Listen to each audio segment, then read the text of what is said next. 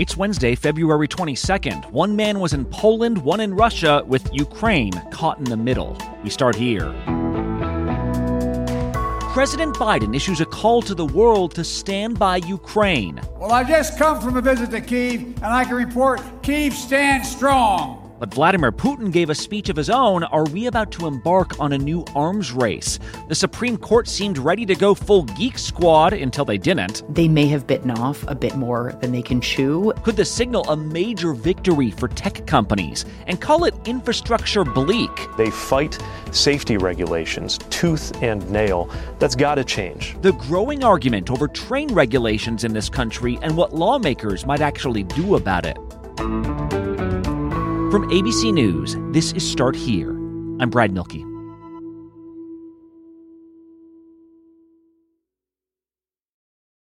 When President Biden traveled to Kyiv this week under the cover of darkness to address the war-torn nation of Ukraine, it wasn't just a signal to the people there. It was a signal to the broader region.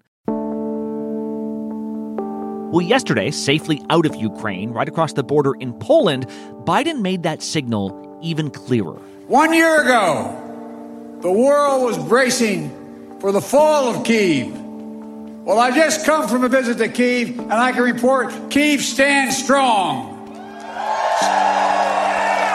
Kyiv stands proud. It stands tall. And most important, it stands free. In a fiery speech in Warsaw, President Biden declared that while the war in Ukraine would go on, the most fundamental battle had already been decided. The battle for Ukrainian hearts and minds, he said, is over. And yet Biden wasn't the only leader giving a closely watched speech yesterday. I'm giving this state address in a very difficult context and a very difficult time for our country. In Moscow, Russian President Vladimir Putin gave a lengthy address, and there were consequential announcements there. Let's start the day with ABC's foreign correspondent Patrick Reevell, who's in Ukraine right now. Patrick, can we start with Biden? I mean, what stuck out to you about his address in Poland?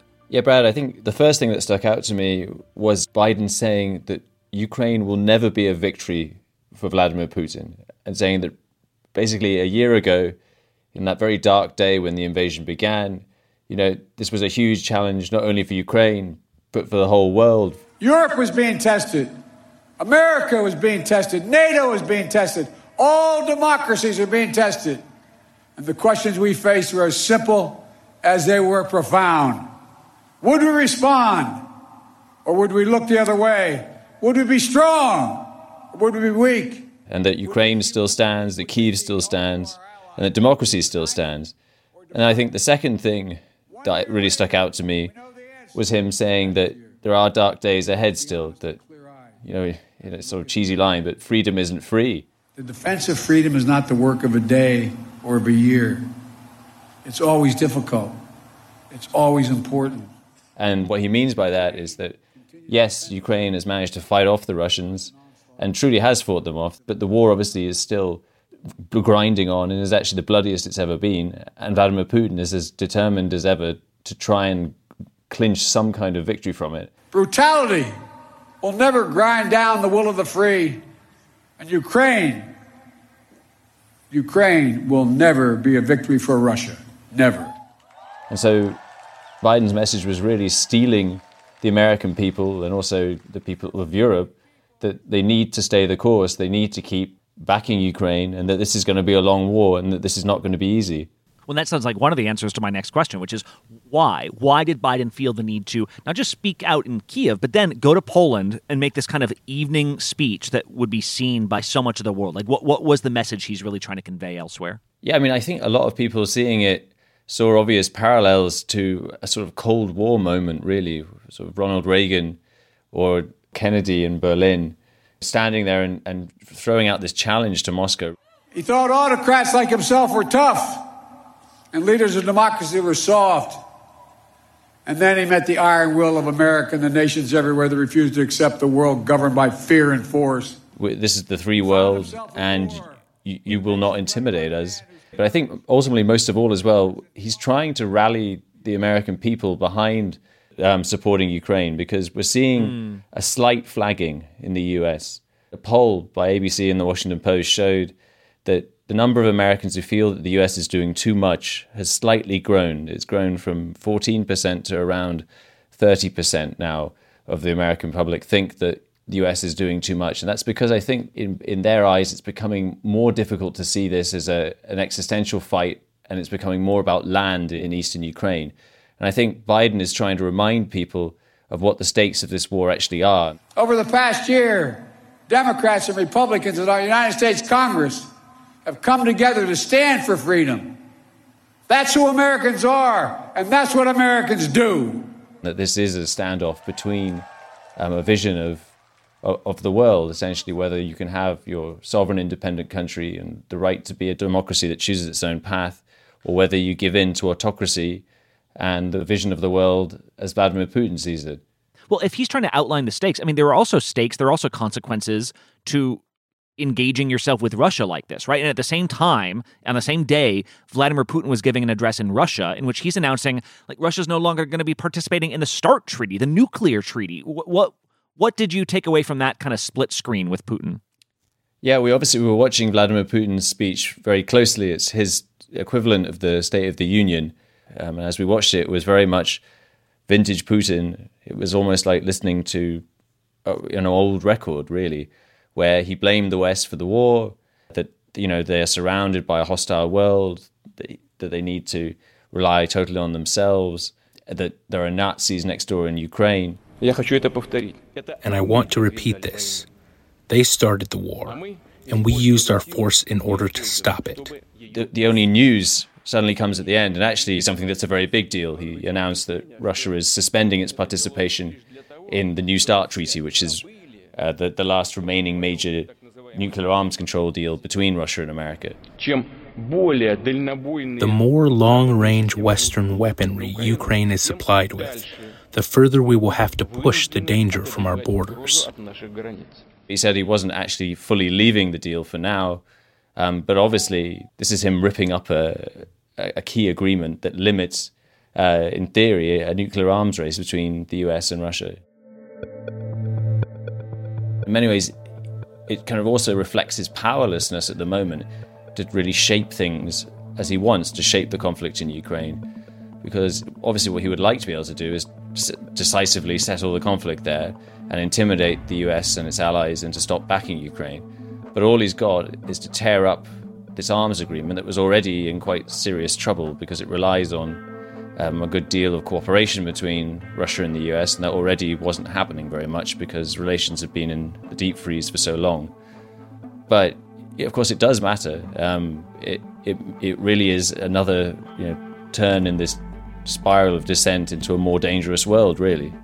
I see, which makes you think perhaps more sort of political than anything, considering it's not like Russia wants nuclear war with the U.S., and yet it shows this deteriorating relationship in this kind of Cold War 2.0 that Biden's trying to convince the rest of the world is real and needs to be won.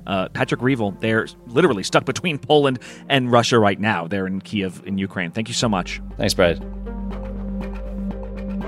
Next up on Start Here, first YouTube, now Twitter. The tech company's full court press continues after the break.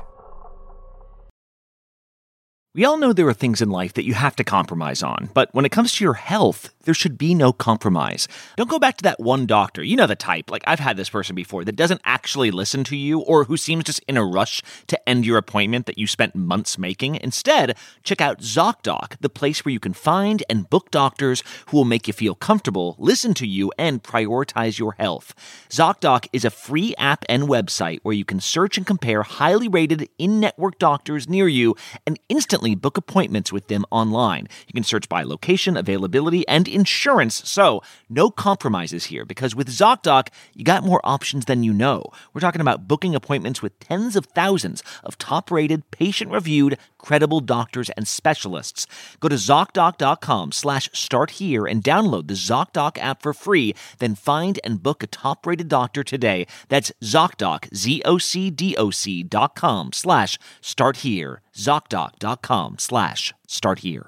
This episode is sponsored by BetterHelp. Have you ever wondered what you would do with an extra hour in your day? I think about this all the time. I'm like, I would be so productive. I'd exercise more, or I'd read a book, or I'd take a nap, like restore myself. We often find ourselves yearning for these extra hours, but the real question is, what would you do if you were making yourself a priority? Well, how about therapy? It can help you discover what's important so you can make the most of your time. If you've ever benefited from therapy, you know how transformative it can be. It's not just for those who have experienced major trauma. Therapy empowers you to learn positive coping skills, set boundaries, and become the best version of yourself. If you're considering starting therapy, you should give BetterHelp a try. It's entirely online. It's designed to be convenient, flexible, and tailored to your schedule. You just fill out a brief questionnaire. You'll be matched with a licensed therapist. And here's the beauty of it. You can switch therapists if you're not finding the right fit. No additional charge. Take the first step. Learn to make time for what makes you happy with BetterHelp. Visit BetterHelp.com/starthere today to get 10% off your first month. That's BetterHelp, HELP.com/starthere.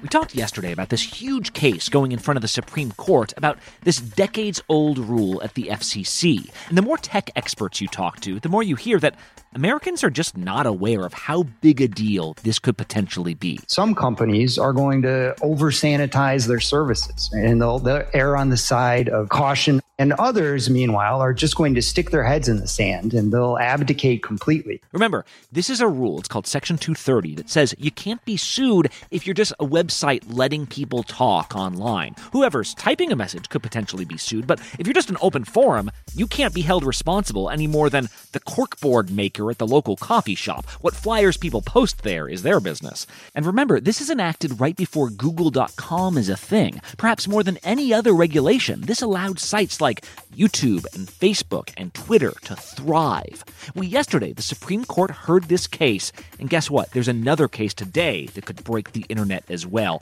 So let's go to ABC's legal contributor, Kate Shaw, to break this down for us. Kate, I'd have to imagine if the justices had no interest in changing this law, they wouldn't have taken the case, right? Like, what was the vibe that you got from them? I think that's right, Brad. When the justices agreed to hear both yesterday's case and today's case, the signal it seemed to send was that the justices were interested in changing the rules of the road for the internet. Why otherwise would they have taken these questions up at all? You seem to have abandoned that and are saying they don't have to take it off their website. Am I correct about that? That's exactly right. That was the way we framed the question presented. We did not advance that claim. So you're abandoning that claim. So that can't be aiding and abetting. But honestly, coming out of yesterday's argument, my sense is that they may have bitten off a bit more than they can chew, and that actually they're not very likely to kind of upend life on the internet as we know it. What gave you that impression? That this institution that doesn't allow computers in the room, they're not tech engineers, you're saying? Well, the best line of the argument has to go to Justice Elena Kagan, who basically said, kind of self-deprecating, but maybe also kind of throwing a little bit of shade at her colleagues. She said, and I quote, "These are not like the 9 greatest experts on the internet." That's her description of the justices of the Supreme Court. And that's fair. They're not. So I think as they waded into these questions of how they might change the potential liability of entities like, Google and YouTube or Twitter in today's case, limiting the kind of immunity that these sorts of providers have historically enjoyed under Section 230 is a complex undertaking that's going to have very significant consequences financially, in terms of our collective online lives, in any number of ways, and that maybe they don't have the kind of expertise that is required to decide how to change the nature of the internet. That if somebody's going to change how Section 230 works, that really that should be Congress and not the 9 experts on the internet who sit on the Supreme Court.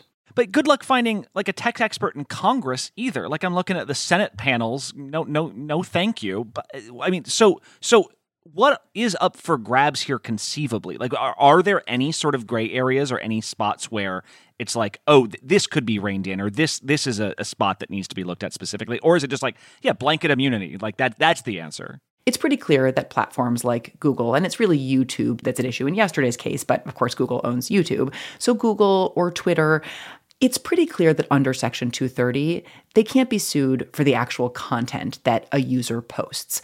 But the case sort of asks about whether they might be able to be held liable for the algorithms that they use that actually serve up content to users. They're affirmatively recommending things. You turn on your computer, and the computers at YouTube send you stuff you didn't ask them for.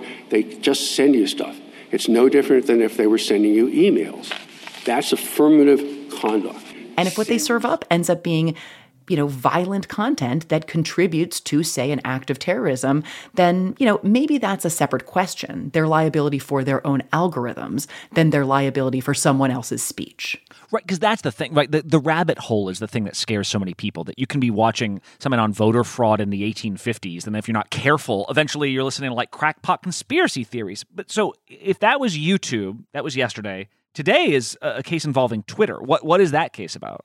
This case, like yesterday's, has really tragic facts. It also involves an ISIS attack, this one in a nightclub in Istanbul. And the family members of an individual who was killed in this attack have filed a suit under a statute called the Anti-Terrorism Act, basically claiming they were at least in part responsible for this attack by virtue of the content that their platform served up to individuals that was extremist content that led in part to the growth of ISIS. I'm trying to get you to explain to us how something that is standard on YouTube for virtually anything that you have an interest in suddenly amounts to aiding and abetting because you're in the ISIS category. But here, it's really about this argument whether the statute, this Anti-Terrorism Act, gives these plaintiffs the ability to proceed against these tech companies. So in some ways, the answer to the question in yesterday's case, does Section 230 prevent these suits from going forward at all? That's the most important question, I think, in both of these cases, and really in any case that might be brought against a tech company related in any way to the content on one of those platforms. And perhaps even more important than the ruling in whatever today's case ends up sounding like is just this idea that there is this kind of bipartisan moment right now where Democrats, Republicans, conservatives, and liberals all have their own reasons for taking down big tech a peg. What does that end up looking like for everyone? Kate Shaw, thank you. Thank you, Brad. In a place like East Palestine, Ohio, distrust can sow even more distrust. When a train ran off the rails in the center of town, many residents went to bed that night thinking, it's a bad fire, nothing more. By the time they awoke, the situation had become much more dire. I just put tape on my door so no chemical can come in. You don't know what's going to happen. You're just waiting to hear something to explode. There have been precious few answers on exactly what particulates could still remain in the air, the soil, the water. Residents have been told there are no toxic levels being measured at the moment, but there's still weird smells, weird tastes. That's made residents nervous to trust anyone.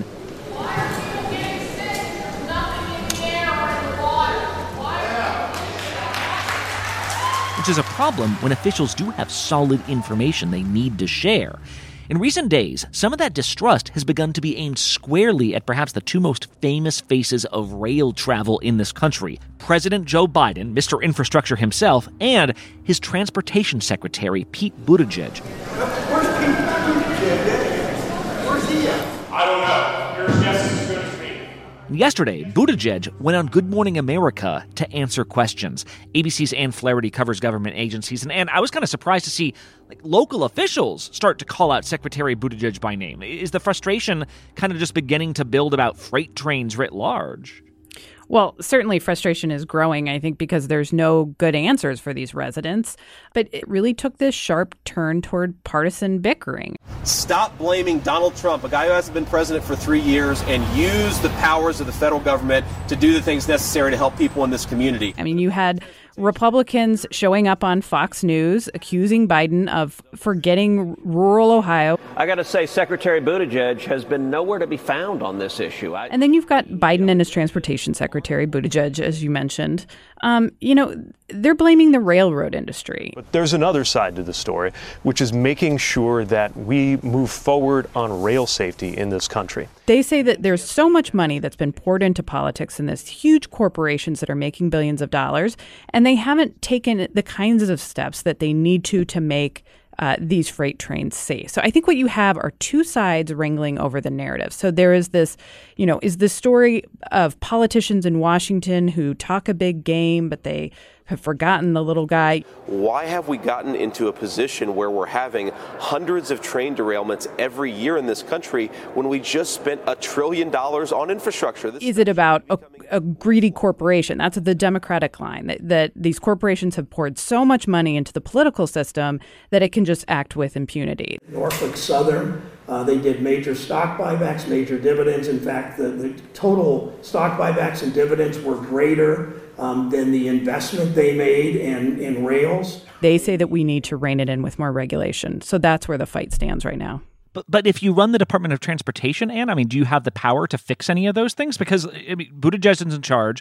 The infrastructure package, which deals with trains, like that became law over a year ago. Is there fault to be laid at the feet of the Biden administration here?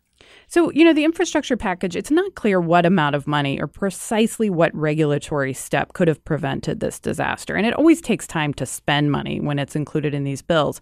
But certainly there are issues here beyond East Palestine that there was a train derailment, for example, in Nebraska. So this obviously happens. It wasn't with, hazardous waste, so it wasn't as concerning.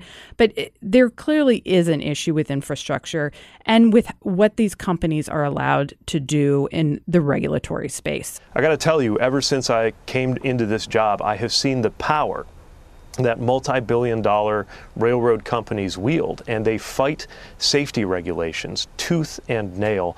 That's got to change. Buttigieg is going to talk about things like specialized brake systems. Well, they've tried to enforce rules on specialized brake systems with trains. And then Congress came in 2015 and passed a law that said it's not necessary. Well, that was a line from the industry. And it's not really clear how much evidence will back that. The rail industry has been pushing to be allowed to have trains have only one human being on board. Imagine what happens if there's an issue on a train that's a mile long or longer, and there's only one person to check on something 3/4 of the way back in the train. Now, the last administration froze that rulemaking.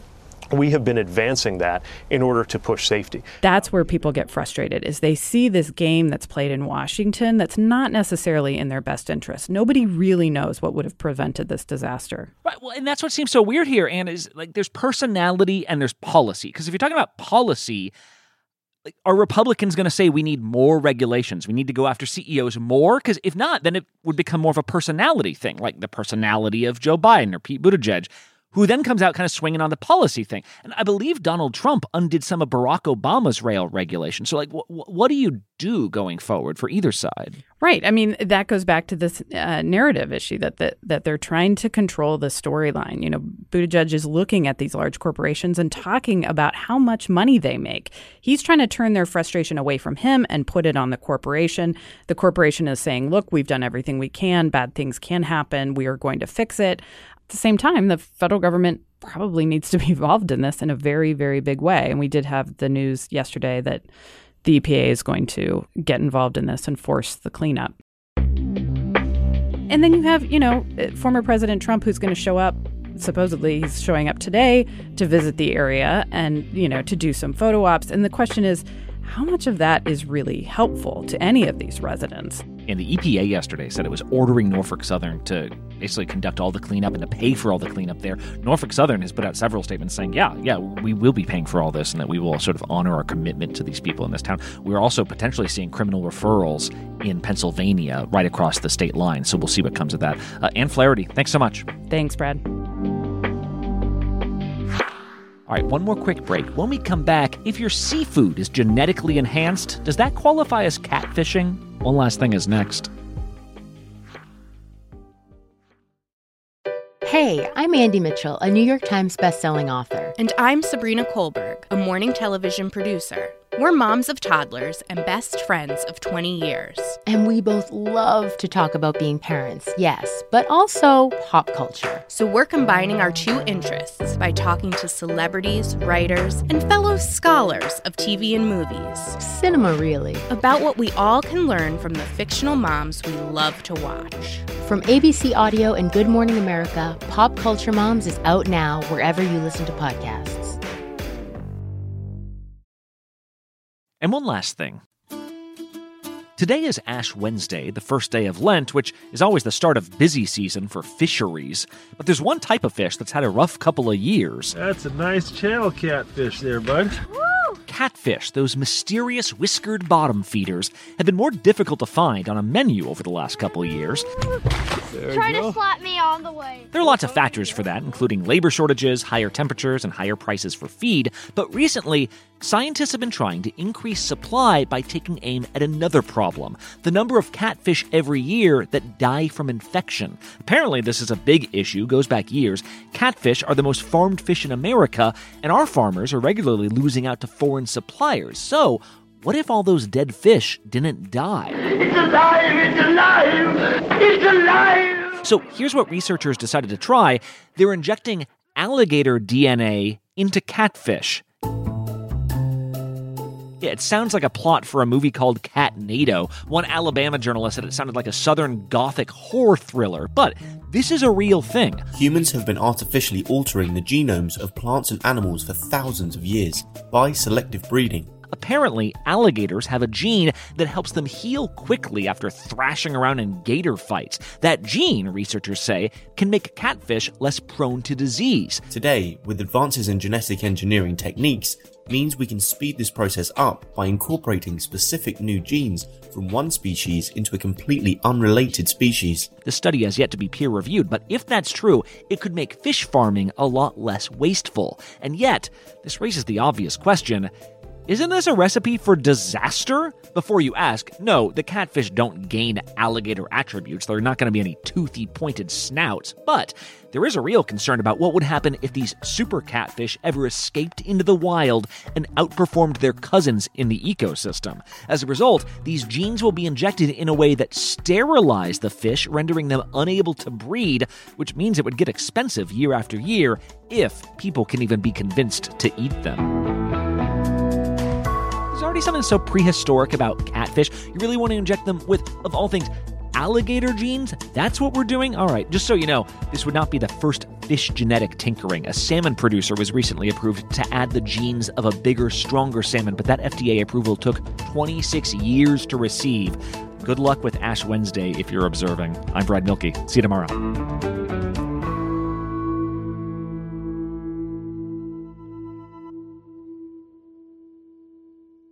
People who disappear without a trace. Where is she? The most notorious murder cases in New York. Pure evil. And the most devious killers. There's a Hannibal Lecter feel to him. For chilling true crime stories, follow the True Crime NYC podcast wherever you listen.